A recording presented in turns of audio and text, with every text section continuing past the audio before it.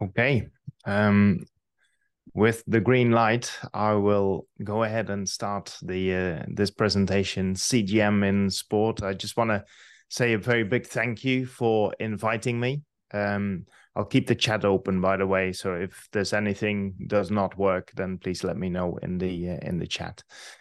Um, Thanks very much for having me. It's a shame that I can't be there in person. It is quite early here. I live in the UK, from Holland originally, and on the left-hand side you can see I'm affiliated with Loughborough University, and I run my own company, My Sport Science, which is really consulting with a number of clients in sport, and a few of them are listed on the left.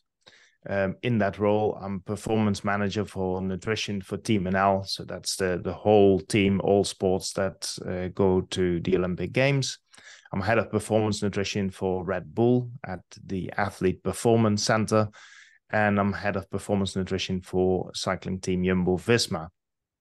And I'll give some examples of especially Red Bull and Jumbo-Visma in this presentation. Before that, I had a long career at the university, and one of the things that we studied most was glucose metabolism. So the fact that we now have CGM monitors is actually quite exciting because it can give us insights into glucose. At the same time, I think it's a tool that we shouldn't sort of overestimate what it can do, because all it does is just measure blood glucose. So we'll go into this in a little bit more detail. But originally, I was contacted by Ricardo Costa asking, and the question was, can you give a talk on nutrition in sort of the new sports at the Olympic Games and the extreme sports? And with my work at Red Bull, I thought that was actually quite an interesting challenge, but really a challenge as well. So I'm going to start the presentation with a few cool photos of what those sports would be. And it's also then immediately clear that it's not so easy to give performance-related nutrition advice in these sports, especially not if we want to have it evidence-based, because we have very little research in these areas. And the same is probably true also for CGM.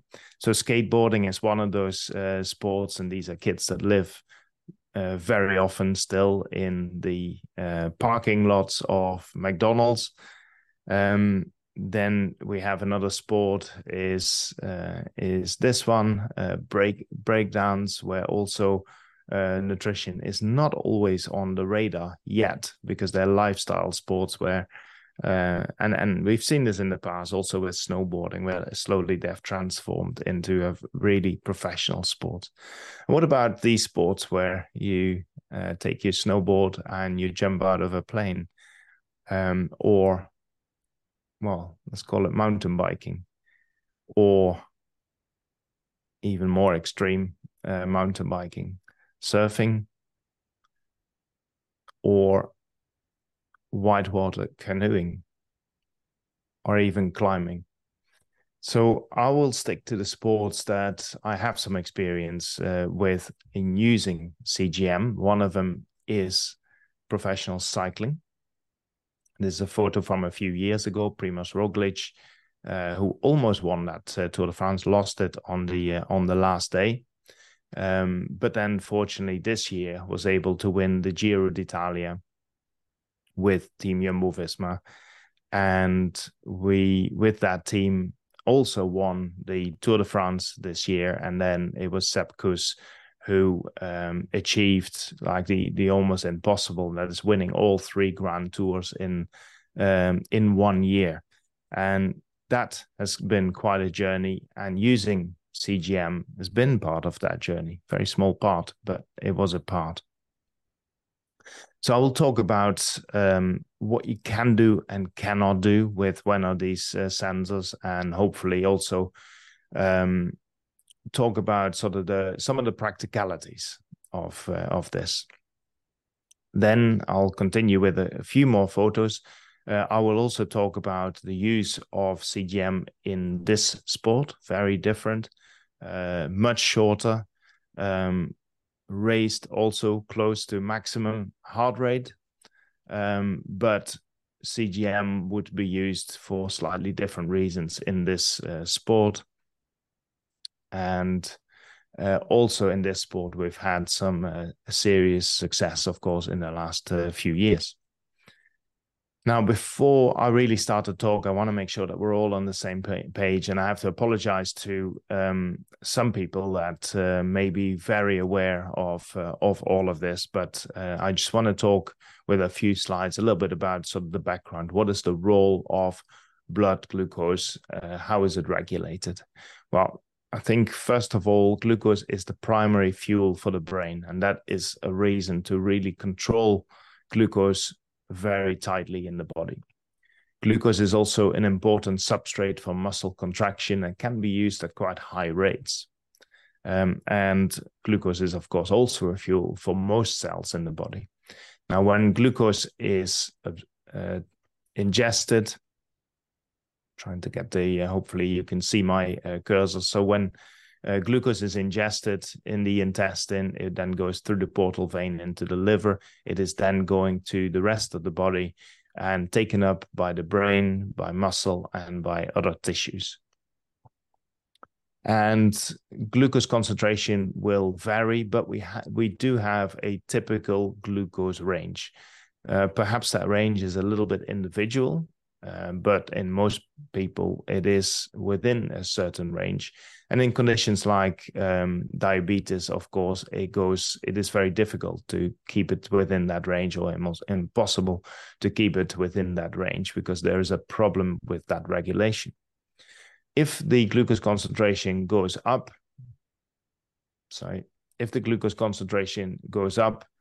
then we have mechanisms to dispose of some of that glucose. If the glucose concentration goes down, then we have mechanisms to increase glucose concentration. And the liver plays a really important role. It's the only organ, together with the kidney for a small percentage, that can take up glucose, but also produce glucose. So the very simple model is that we have two organs that can deliver glucose, or with the kidney, maybe three, but liver and kidney produce glucose when needed. Of course, when we have a meal, there's another source of glucose that will enter into the circulation. And then we have various tissues that can take up glucose, where the brain and the muscle are probably, especially the muscle, are the most important organs for glucose uptake. And the body regulates glucose concentration in this range, 5 to 5.5 millimoles per liter. And the unit that I will use mostly today for this purpose is 90 to 100 milligrams per deciliter. And I use that unit simply because the most CGM devices will use that unit. The regulation of hepatic glucose output is through both feed-forward and feedback mechanisms. An example of feed-forward would be exercise. There's a signal that goes from the muscle to the brain to the liver that then tells the liver to produce glucose, which is released into the circulation. And feedback mechanism would be that you get a change in your blood glucose concentration. If it goes up, then we then have feedback regulation to make sure that it goes down again. If the glucose concentration drops, then we have feedback regulation through the liver that starts producing glucose to make sure that glucose comes back up again. So I've labeled these 1, 2, and 3, and we'll talk about each of these in a little bit more detail. So there's actually the understanding of feed-forward regulation is still quite incomplete. But we do know that it happens. We do know that the liver produces glucose, and this can be taken up by the muscle. And we know that when we exercise, there are various mechanisms that will stimulate this feed-forward mechanism. Afferent nerve activity is suggested as one of those factors. You can see I put question marks behind here because the evidence is quite mixed. Catecholamines, glucagon plays an important role here, even though I put a question mark here. Energy status of liver cells will play a role. Maybe myokines play a role. Retinol binding protein, IL-6, apelin, and myonectin. And there may be several other factors that are important that we haven't discovered yet. So in terms of the increasing the glucose output, so this would happen when the glucose concentration in the blood drops. This is mostly by high glucagon that will stimulate glucose production and low insulin at the same time. And low insulin we get during exercise by the increase in catecholamines, which will really suppress insulin. So that's the second part of regulation. And then we have the role of insulin. So if we eat glucose and glucose concentration increases, then the beta cells in the pancreas will sense that glucose and start to produce insulin. And that insulin will then increase the uptake in muscle, but also in adipose tissue. It'll also increase the uptake in liver and then later the muscle cells. So those are the regulation, the mechanisms that we have. So if we look at the glucose level here, it is low, then we can produce glucagon, which then converts glycogen or breaks down glycogen to glucose, releases it in blood, and it normalizes the blood glucose concentration. So the most important thing to take away from this is that we have a lot of regulatory mechanisms to make sure that glucose concentration stays stable. There are many, many factors involved in the regulation of blood glucose. And later, one of my main messages is that we should therefore not simplify things too much. And of course, if we have a consumer device like a CGM for marketing people, it is very tempting to simplify things as much as possible, but that's also where the danger is. Finally, I want to mention the role of the brain, because we know that glucose is an important fuel for the brain.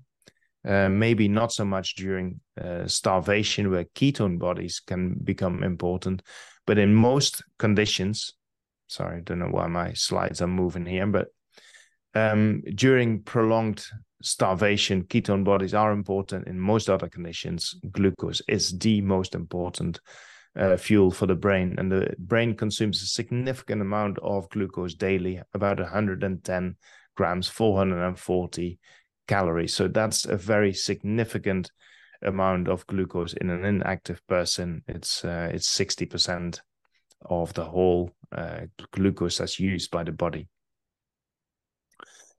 If we look at plasma glucose concentrations, a normal concentration would be somewhere between 90 and 100. If that concentration drops to, say, 3.7 millimoles per liter, then glucagon, growth hormone, and epinephrine or adrenaline are released. If it drops around 3.6, then brain metabolism begins to be impaired. Cortisol is secreted. 3 millimoles. Severe hunger is stimulated, so you become really hungry when it drops this low. And then if it drops lower than that, then we really get pretty severe effects on cognitive function. We'll come back to that later. And of course, if it drops even more, it's dangerous and it can cause coma, even death. So it is important to make sure that glucose concentration at least stay within the normal range and don't drop too much. In sport, of course, we are very familiar with the symptoms of hypoglycemia, and those include dizziness, nausea, hunger, weakness, tremor, sweating, headache, restlessness, and lack of concentration. Now, the definition of hypoglycemia is it's probably used in different ways and also in the literature. But typically, I would say this is a concentration where you have a value of about 70 milligrams per deciliter for a longer period of time. And sometimes that longer is defined as 15 minutes.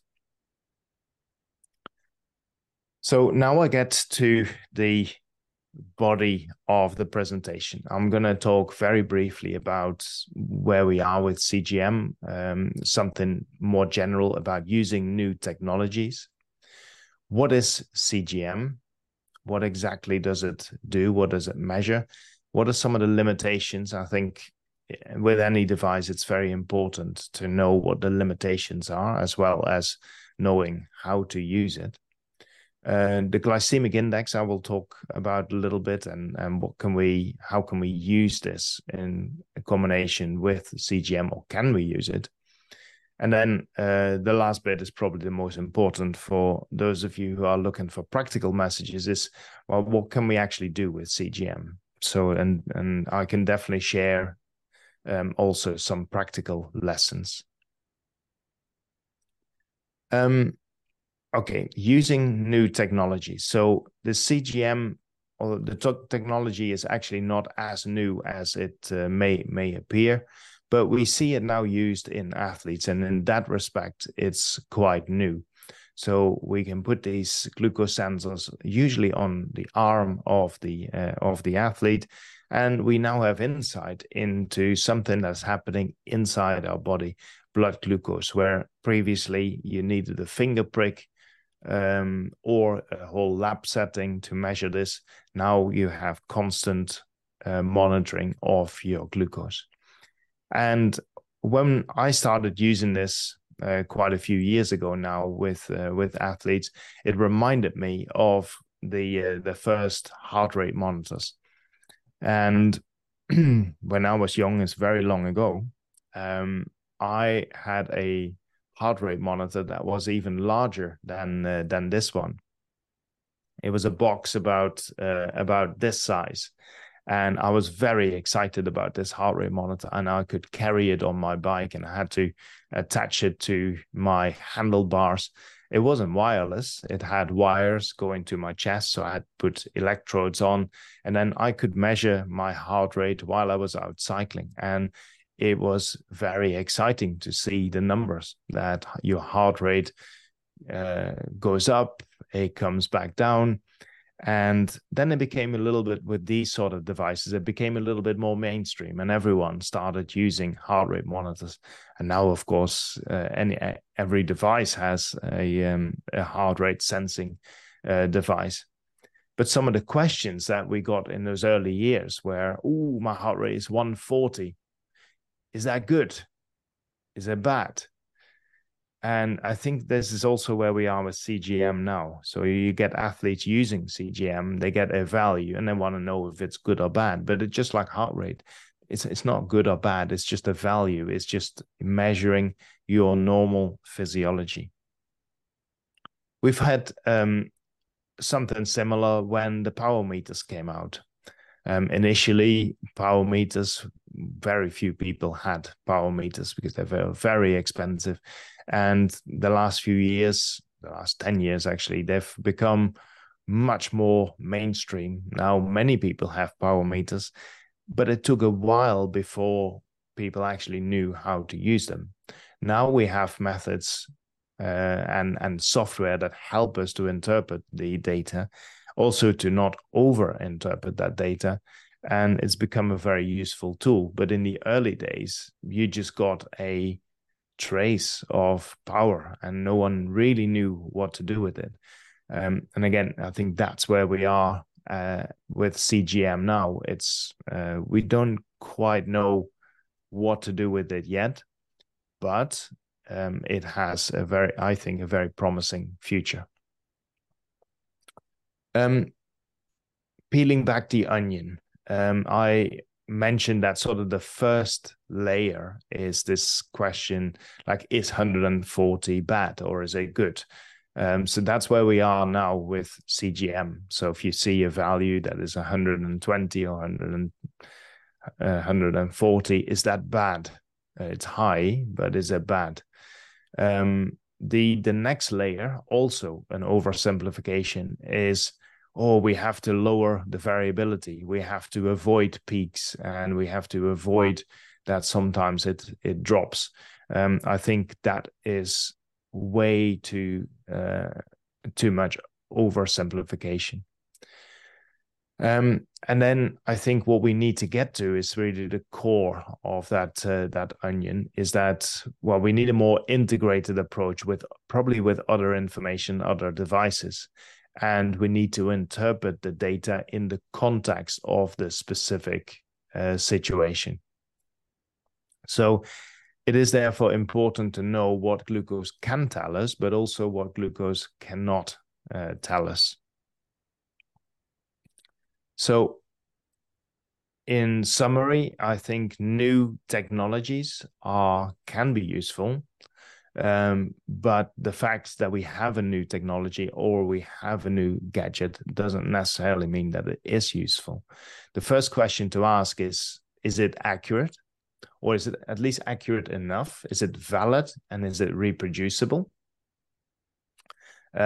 I will talk about that in a minute. Is there evidence that this technology provides a meaningful advantage? You can measure something, but does it really make a difference? That's the question we should be asking. Also, is the outcome actionable? Sometimes we measure something and it's just a number, and we then continue on with our lives. We've seen the number, but we don't actually do anything. Now, for that technology to be useful, there needs to be an actionable outcome. Is the technology the limiting factor, or are there other limiting factors? So in this case, CGM, for example, it could be that the technology is really good at measuring glucose, but glucose metabolism is so complex that we can't interpret the data. So we need to understand what are some of these other limiting factors, maybe in our understanding of the physiology. Negative effects, this is also something to consider. So with negative effect could be, well, it may be painful to put the sensor on. It's not really, but that could be a negative effect. But a real negative effect would be if now the athlete is distracted by this device, or gets anxious because it gives numbers the athlete doesn't understand. So these are real things that we need to consider before we use a new technology, not just CGM, any technology. So let's go back to what exactly is CGM, or where does it come from? So if we go to the left-hand side of the slide here, then of course it was developed for patients, people living with diabetes, and they need to understand what their glucose is. They need a finger prick. It's a quick measurement, but it's not so easy to do. And then once you've done it, you have one measurement in time. That also isn't always that accurate, especially if it's more difficult to get blood out of your finger, and you have to press the finger. What you're measuring may not be super accurate, but maybe accurate enough for the purpose. But that was initially how this was done. Then this device was developed that measured glucose continuously. So there was a microneedle, a sensor with a microneedle. And then you would have to take your phone and you would scan the sensor. And then it would give you a value on your phone. And in a way that was similar to the finger prick. You just get one value at that point in time.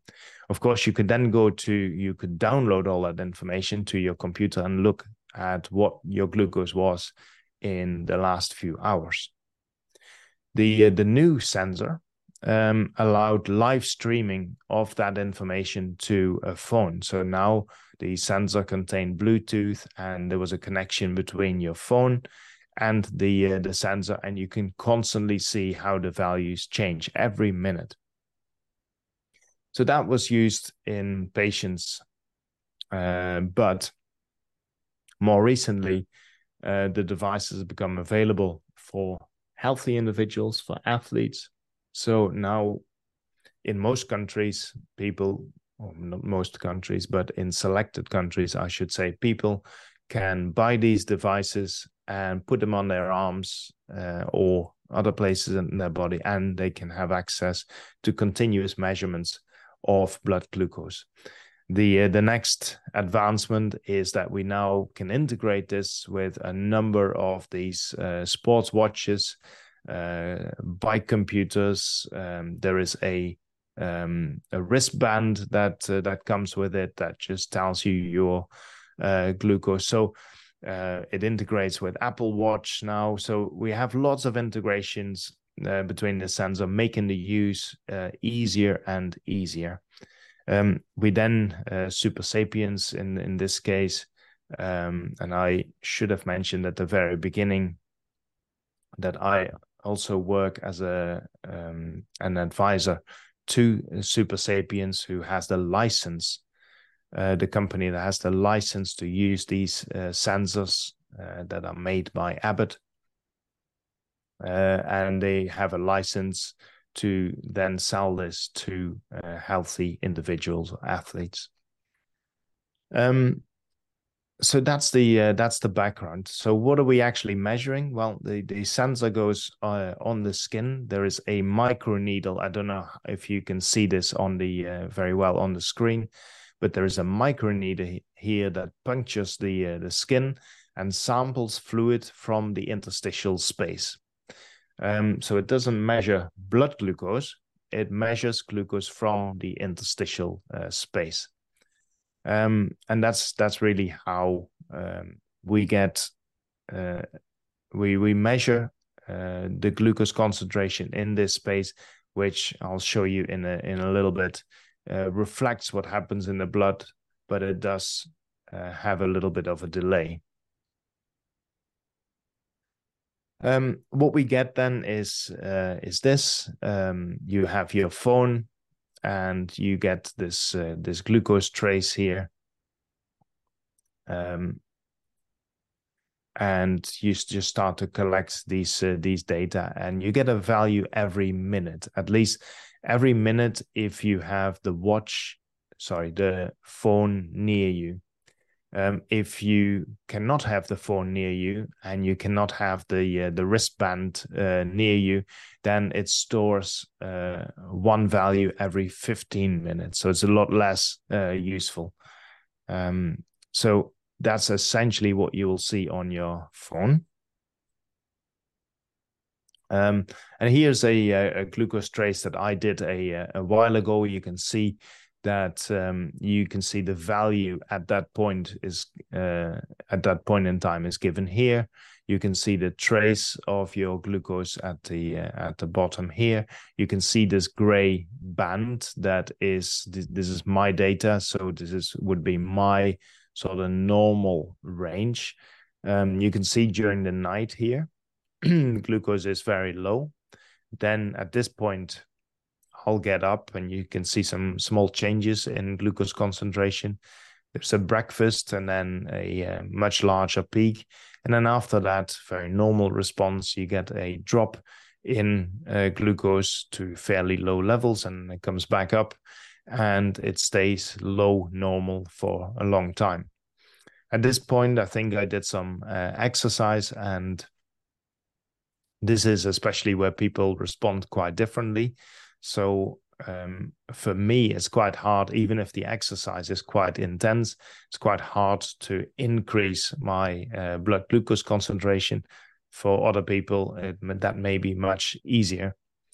You can see a little bit later in the day, here's another meal, and then here we can see a drop that was actually associated with feeling hungry, and then a larger meal and a larger peak.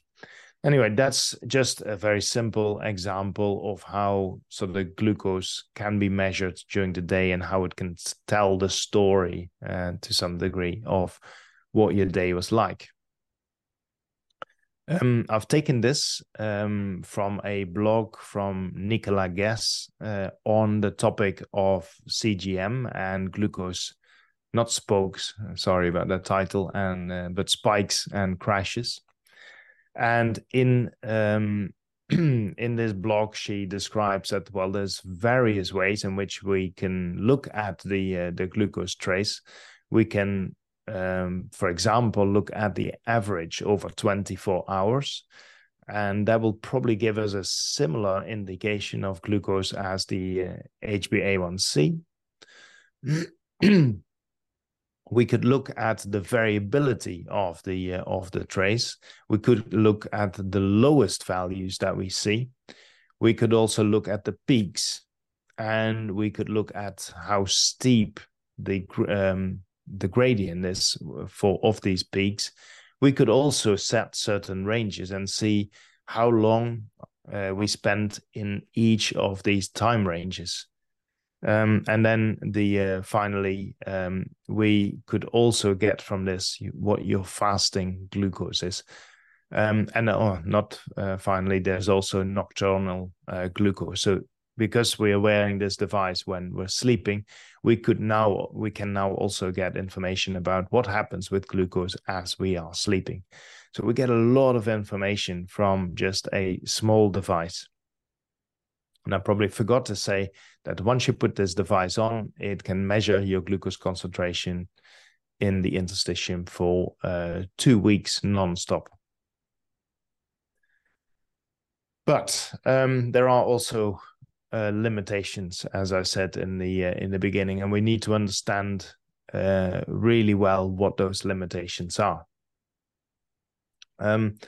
Some of those could be in the accuracy. Accuracy is a bit of a vague term, to be honest. So in science, we use the terms valid and reliable. Valid means, is it measuring what it's supposed to measure?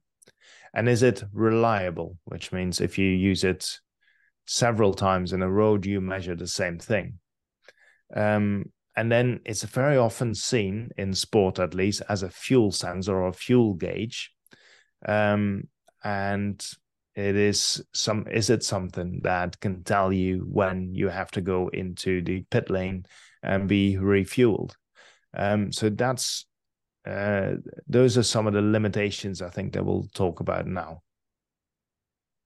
So we said that glucose is regulated within a narrow range. A fasting glucose, and I'm going to focus on this unit here. Fasting glucose is usually below 100. Before we eat a meal, it's typically between 72 and 90. These are all averages. Post-meal peaks can be as high as 140, usually in the range 110 to 140.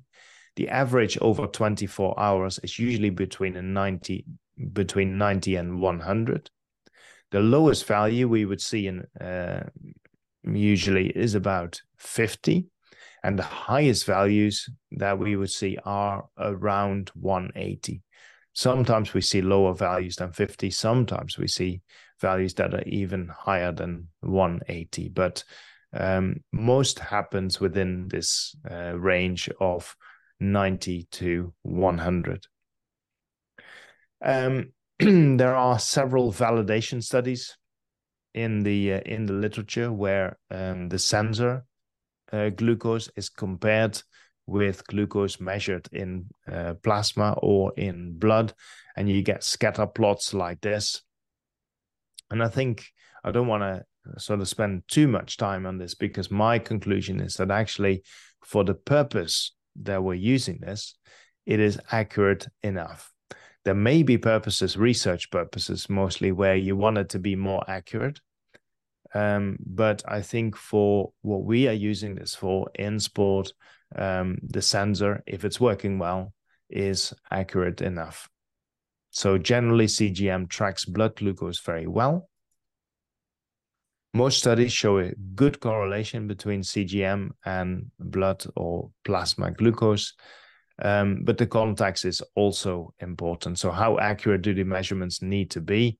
And does it also track changes? So how accurate does it need to be? It's like a timing device in a sporting event. Like sometimes you can measure a sporting event and you can measure it in seconds, and that is accurate enough. Sometimes you need something that measures till 1,000th of a second, and even that cannot be accurate enough to detect differences. So it really depends on the context. I already mentioned that there is a delay because you're measuring interstitial glucose and not blood glucose. So if you measure both, and Helen Bauhaus did this and presented it at the European College of Sports Science meeting last year, a nice study where at rest during exercise at moderate intensity and high intensity, she measured both sensor glucose and blood glucose. And the general conclusion is it just lags behind a little bit. But the shape of the curve is exactly the same. So depending on what you want to get from this, I think very often when we work with athletes, we're more interested in the shape of the curve than exactly like what the concentration is at a certain time point. So I think this is really not a problem. And it's only this lagging behind only happens if you get pretty substantial changes in the glucose concentration. So there's a few minutes lag between sensor glucose and blood glucose. Of course, that is important when we are interested in studying the changes in glucose. Then it's important to have something that doesn't have this lag. So this is just a schematic. I've just posted, for those of you who visit mysportscience.com for some blogs where I try to talk about the science behind some of the things we see in sports nutrition and sports science. And I've just posted this blog with Mike Riddell, and he's basically we came up with this infographic to show how sensor glucose relates to blood glucose, and it's really just the values are almost identical. They are just like a few minutes later. So sensor glucose is precise, but with a time lag. Now, I think this discussion is more important. So what does blood glucose actually tell us? Does it tell us something about fuel use, for example? And I think the answer is, well, probably not very much.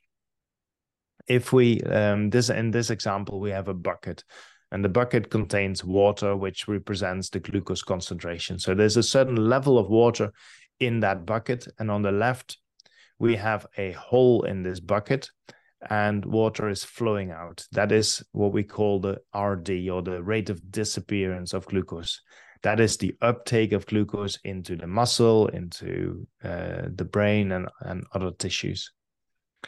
Now, the concentration here doesn't change because at the same time, we have a rate of appearance. That is the liver producing glucose, or maybe the intestine dumping glucose into the circulation. And if the RA and the RD are exactly the same, there's no change in the concentration. So we measure a concentration of 100, for example.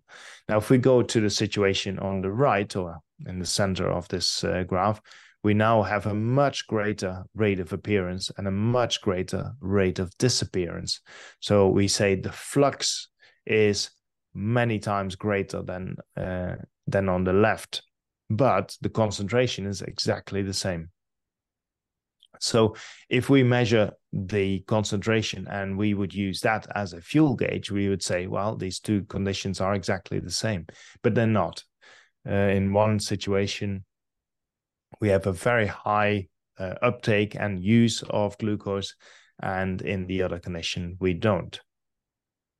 So, and because glucose is regulated in such a narrow range, it's really difficult to draw conclusions from just the glucose concentration on what's actually going into the muscle, what's actually being used during exercise.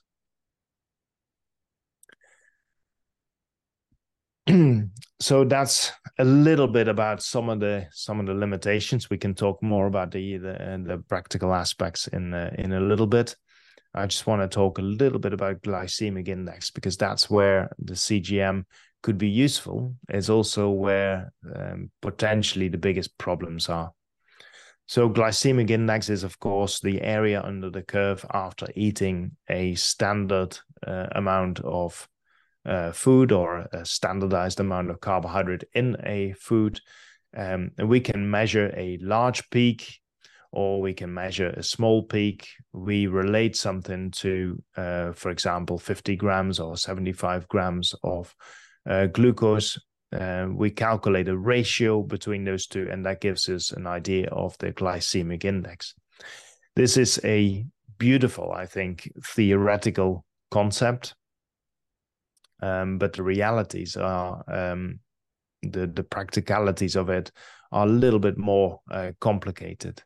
But if this would work, of course, CGM is a great tool to look at this, because now we don't have to do this in a laboratory.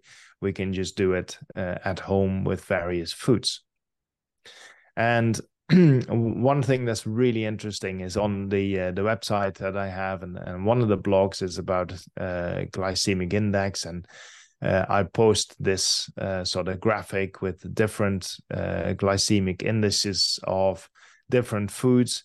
And I always get people commenting on social media on these things and say, no, you got the glycemic index of this bread wrong, or you got oatmeal is in the wrong category. But those are people that have never done these measurements and have never used CGM to see what the responses actually are. If you did them, you would see that they are highly, highly variable from person to person, and even within a person. So there are three issues with using this interpretation or looking at glucose peaks. The first one is that if you have two individuals, they may have a completely different response to the same food. These tables that we have with a glycemic index, the low, medium, and high glycemic index, they're based on averages, but very few people are, of course, average. And if we use CGM at a population level, it will probably work. If we use it with an individual athlete, that is a whole different story.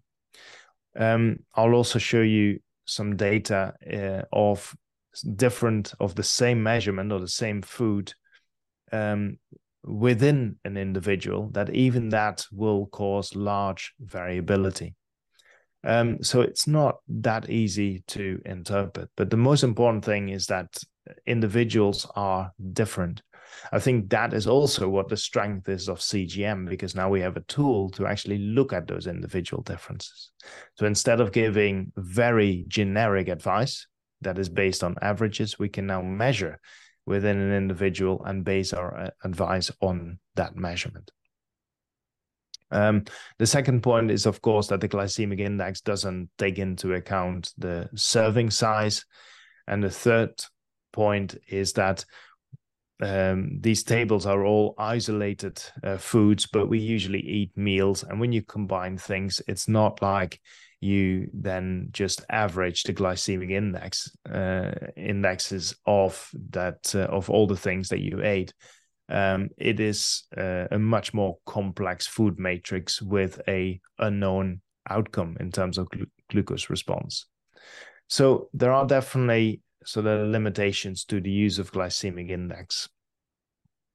This is from a study in 2010, Whelan et al., and they measured glucose responses to 50 grams of glucose and look at the differences in the glucose response. But we don't communicate that. We communicate, oh, here's the glycemic index of this food, and it has this particular value. And this is the variation between individuals. So in this study, individuals were fed 3 times the same meal. The intra-individual variation was 20%, and the inter-individual variation is 25%.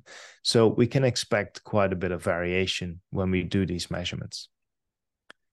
Now, how do we apply a CGM correctly, and how do we use it in a meaningful way in sports? So that's probably the most important question. And I think there are 4 areas where it can be really useful and can be used with very little or no risk. The first one is to prevent bonking or hitting the wall, whatever term you use, essentially preventing hypoglycemia during prolonged exercise.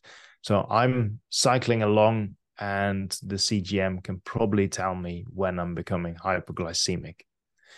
The second one is to optimize pre-competition meals and prevent rebound hypoglycemia. I'll talk about that a little bit more in a minute. And to support cognitive performance, there's a lot of overlap between point 2 and 3. And the fourth one is, I'm not going to talk about that because we have so little data. We are in the process of collecting a lot of data, and I think this is really promising.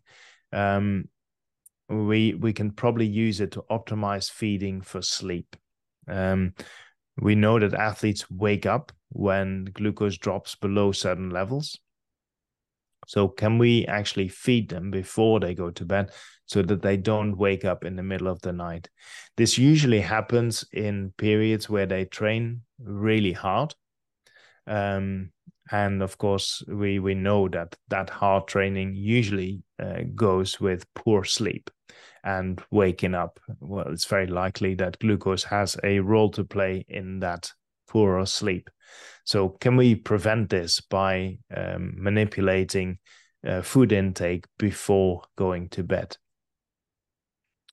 So let's talk about the first point first, and that is if we are engaged in prolonged exercise, whether it's cycling or running or something else, could CGM actually warn us that we are starting to develop hypoglycemia? And then could it basically give us a signal to start fueling?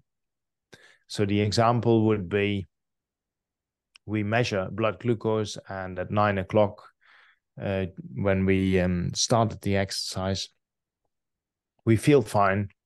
And a little bit later, we still feel fine. And a little bit later, we still feel fine. And then suddenly at 11, 2 hours into the run or into the ride, we suddenly feel lightheaded and dizzy. We then measure blood glucose, and the conclusion is, as expected, it was very low. Now, if we'd had CGM in this case, maybe what we would have seen is that actually that drop in blood glucose started already 45 minutes before. And that's typically what studies show, 30 to 45 minutes before you can see that glucose already starts to decline. So at that point where an algorithm would detect that it's starting to decline, you could actually get a signal by your watch, for example, or your phone that tells you, yes, it is a good time to start fueling now. I think this is something that will come. We don't have this yet. We have it in diabetes, of course, where it's actually really good at predicting very low values. But in healthy individuals, we're talking about a much smaller range, and therefore developing these algorithms will be a little bit more complex. I do think this is something that we'll see in the future. But now manually, of course, you could already look at this data, and the apps will actually tell you whether the trend is down or the trend is up, or the trend is that it's stable. So this is something that will develop in the future. Here you see one of the riders from Jumbo-Visma, Wout van Aert. He's got his phone in his hand, and the phone is actually telling him what to eat for breakfast and how much. So he's weighing his breakfast. We do this every day, and we've done this for several years with the team. And what they eat before a race is partly dependent on some of the CGM measurements that we've done. So that's what I'll talk about next. And I'll talk about it with a sort of theoretical example. So we know from the literature that if you take, for example, glucose 45 minutes before exercise, then we can measure a rise in glucose. We can also measure a rise in insulin. Of course, when we then start exercise, we get a rapid drop in blood glucose, often to hypoglycemic levels after about 10 to 20 minutes. And then after that, glucose seems to stabilize again. So now, of course, we can measure all of this, and we can manipulate the timing of the intake or the timing of the meal. But we we showed that this hypoglycemia doesn't necessarily. It's often assumed that it's bad for performance, but from the literature we can't really conclude that. So, but the literature basically does an exercise test that is, or most studies at least do an exercise test or performance task during this time, and then they measure it over maybe 15 or 45 minutes or an hour, and the conclusion is usually taking carbohydrate before the exercise improves performance or doesn't affect performance. Only 2 studies out of, like, I don't know, maybe 120, 130 that we have in the literature, only 2 studies have ever shown a decrease in performance, and those were studies done in the 70s and never been reproduced. So I don't think that we really need to worry that much about hypoglycemia, but there are situations where perhaps we might. For example, if in a Tour de France, the riders would do this, they go to the start of the tour, and at this 10-minute point or 15-minute point where the glucose is at its lowest, what if at that exact point the race is really hard and you need to follow? And I think that has definitely put you at a disadvantage.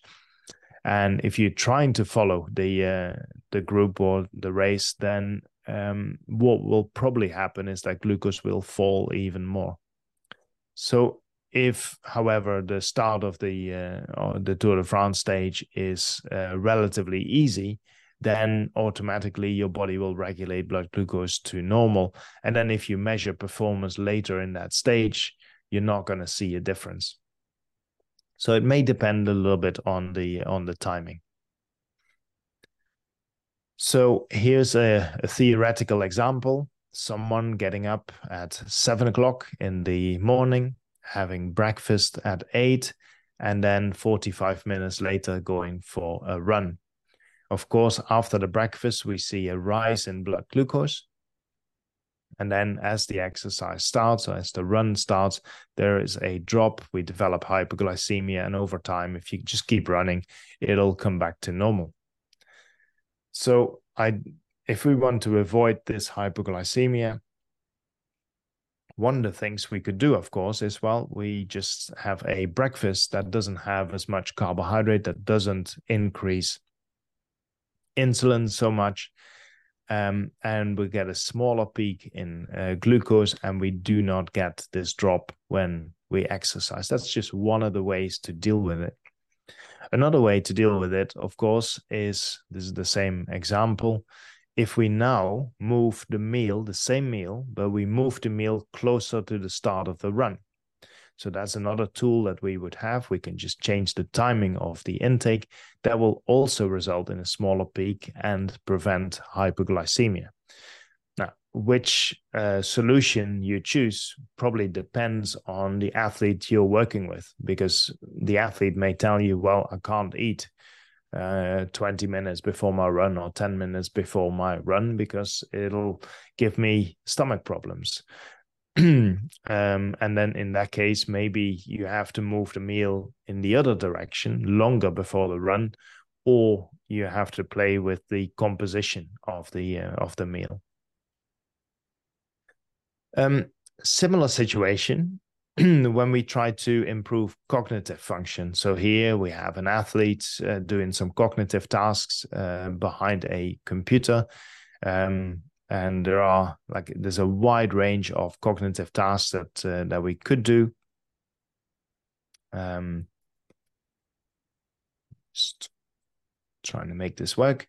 So cognitive performance is depending on fuel supply to the brain, and low blood glucose is detrimental, and studies have shown this, on reaction time, choice reaction time. So reaction time, simple reaction time is just like a light goes on and you have to react to it.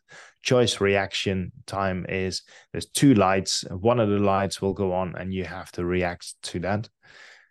Decision making, that could be a pretty complex task. So I could ask you to just only respond to the red light or a green light. Complex decision making, that is where you have to respond to a word, for example, and the word is written in a certain color. And sometimes I ask you to and it's written in a different color. So green may be written in the color red, and I tell you respond to the color red, or I tell you respond to the word green. So that's complex decision making. Timing is pretty obvious. Vision and peripheral vision are also affected by glucose, and coordination. So that makes blood glucose pretty important to a very large number of sports, almost all sports, I would say. We know that glucose concentrations that are too low or too high can affect short-term memory, reaction time, choice reaction task, complex task, and so on. If it is too low, especially complex tasks are affected. You can't make the right decisions. Usually we see many, many more errors when glucose is low. With high glucose, what we sometimes see is slower reaction time and also reduced cognitive performance in general. I'm going to use this as one of the nicest studies I think we have in the literature. Unfortunately, it is just a case study from one driver in IndyCar. But it's a really unique example. So this is Charlie Campbell, who's got type 1 diabetes. So he basically lived his life with a glucose sensor, and all of this data from every day is stored. He's also done 47 races with CGM. So if you have so much data from one athlete, you can then establish what is normal blood glucose for him, what is high blood glucose, and what is low blood glucose. You can then also look at, you can do tests of reaction time, which they did in this study, and you can give him all sorts of cognitive performance tasks. You can also look at his performances in those races. Now, what they observed was that on average, of course, this is his normal glucose, but that's also where he had the fastest reaction times. As soon as glucose was too low or glucose was too high,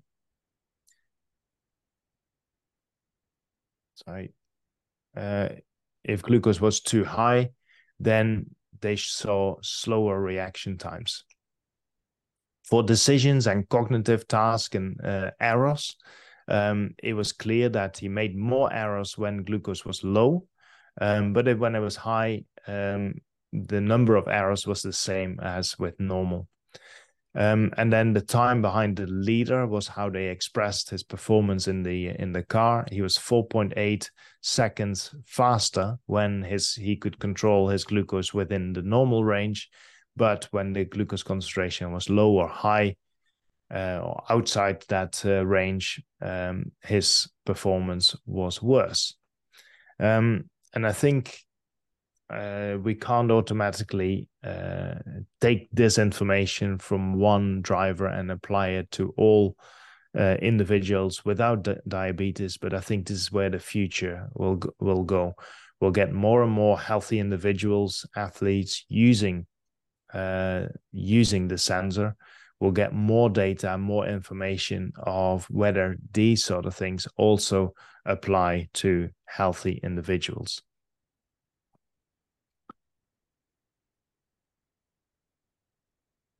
So what should we aim for in sports where cognitive performance is important? I think stable blood glucose during competition. I'm not saying stable glucose throughout the day, because I don't think we have evidence that there's any benefit there. But stable glucose during competition, glucose within a narrow range during the competition, and of course avoid hyperglycemia near the race and hyperglycemia when possible. So last couple of slides with some conclusions and probably takeaways. So one conclusion is that CGM has been around for years, have been tried and tested, I think, in diabetes, but is now become available for athletes and hasn't been tried and tested there very much. It is important to understand what CGM can and cannot tell us. And the third point, it is promising, I think. It's a really promising technology, but very early days. Research is only just starting to emerge, and we will for sure see this increase in the next few years. I think there are three general areas where it can help. The first one is it can help educate athletes. If you can sit down with an athlete and show them their own data and how they respond to particular foods, I think it's really powerful, even if it's just to start a conversation with them about how important it is. And I've seen this, some really good examples of this in some of the athletes that I've worked with that maybe were not that interested in food, but actually showing how their bodies respond to certain foods made them a lot more interested and a lot more aware. Improving eating behavior, that's actually linked to that first point, because you can now give feedback. It gives athletes sometimes an aha moment, or not just athletes, just people in general. And then the third point is personalizing, and that's the example of optimizing pre-race or pre-competition breakfast or meal is one of those examples. There are also risks, I think, associated with the use of CGM. I think if you just give one of these sensors to an athlete, the chance is that they will draw too many conclusions way too soon and probably way too extreme. Usually, what I'll do is I have a wonderful example of where I did a webinar with Chris Froome. Now he's won the Tour de France several times. You would think he should know what to eat. So he used the sensor, and when asked, "What did the sensor tell you?" And his answer was, "Well, I needed to exclude orange juice from my diet." Well, probably because he saw that orange juice for him caused some peaks and then some drops. But of course, that's just normal physiology. It doesn't mean that you have to remove it from your diet. But that's what athletes would take away from it very often. It also can create quite a bit of anxiety, because now every minute you get new data and it's going up and down, and athletes are constantly wondering, is this good or bad? Is that outer layer of the onion that I showed? Am I doing the right thing? What if this and what if that? So it can create with some athletes a lot of anxiety. There are ways around that, and that is to tell athletes not to interpret this data, but to just use it to answer very specific questions. For example, if you want to optimize competition, pre-competition meal, just focus on that particular question. We're trying to reduce the glucose drop in this specific time frame.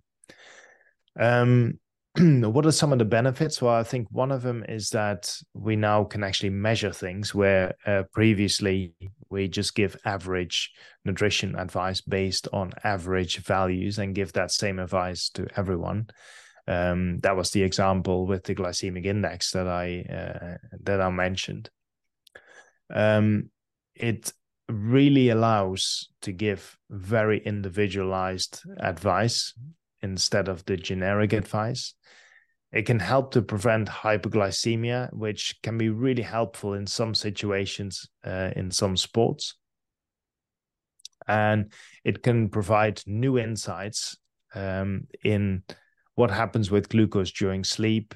I think it could perhaps also provide new insights into energy availability.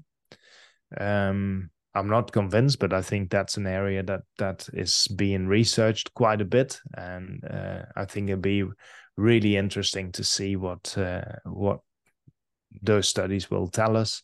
And there are probably many more new areas that will be explored. And as I said at the very beginning, we've gone through this with heart rate monitors, we've gone through this with power meters.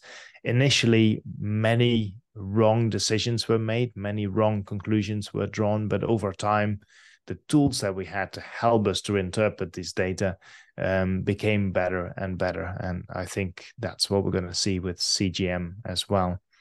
So that was really what I wanted to share with you. Thank you very much for listening. I know you're at the beginning of a few very exciting days over there, and I'm really sad that I have to miss it. I would love to be there, but I wish you a few good days. And Fiona and Greg, I don't know if we can do questions in any way, but if so, I'm happy, of course, to answer some questions.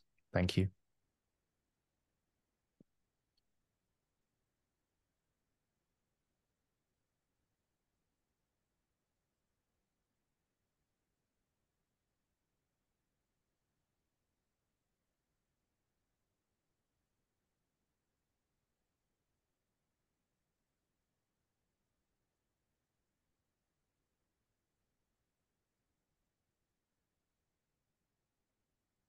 Thank you very much.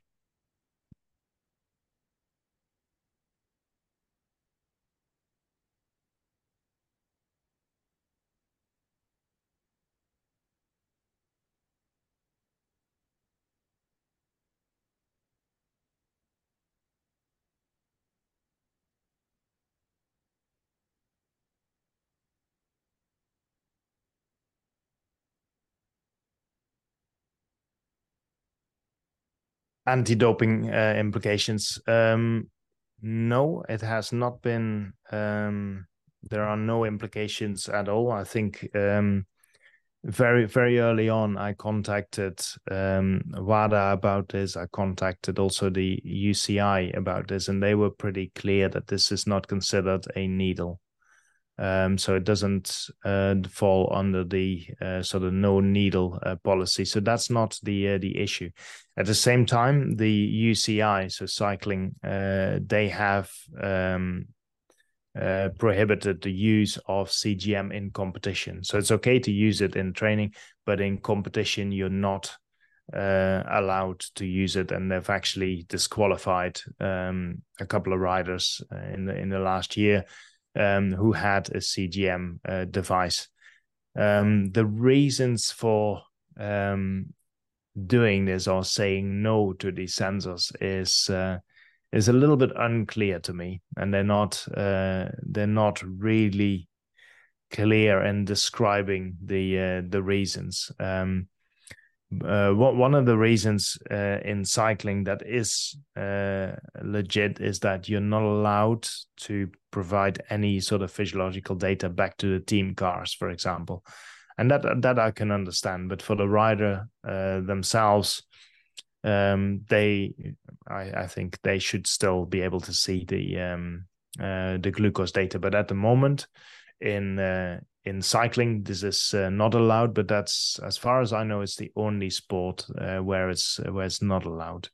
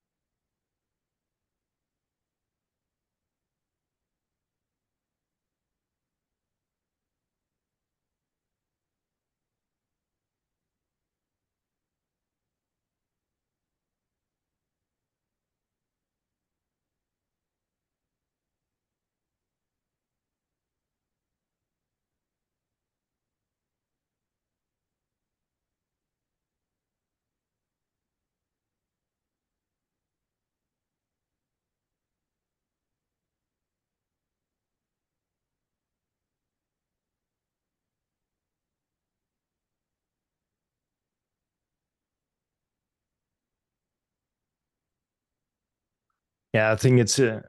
Are there any other sort of things that can be measured with these types of monitors? I think it's just a matter of time. I've already trialed a lactate monitor that works in pretty much the same way. There's a ketone monitor on its way as well, and I think it's just a matter of time. So the lactate monitor should have been on the market already, but there are clearly lots of issues. I probably tested one more than a year ago, uh, and they're quite far, but obviously not quite there yet. Um, I when it comes to lactate, it's really interesting because I think then the time lag that you have between interstitium and our blood and the interstitium, that's going to be a real problem in interpreting that data because you want instant data, and with lactate, the values from 10 minutes ago are really not going to be very helpful, I think, in guiding the training. It's probably still easier than doing finger pricks, but more for analysis after the training rather than immediate feedback during. But those are things that, yeah, we have to discover. But where I think for glucose, the delay is not really an issue. I think for lactate, it's quite a major issue.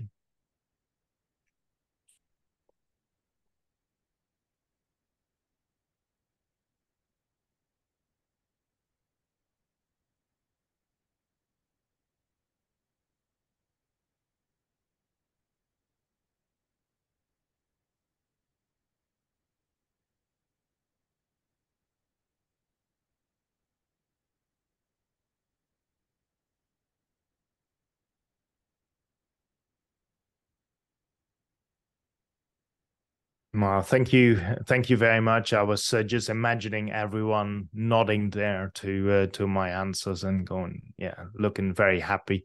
So, thank you. It was great to be part of this. Next time, I'll be there in person. Thank you very much, everyone, and have a great few days. Bye bye.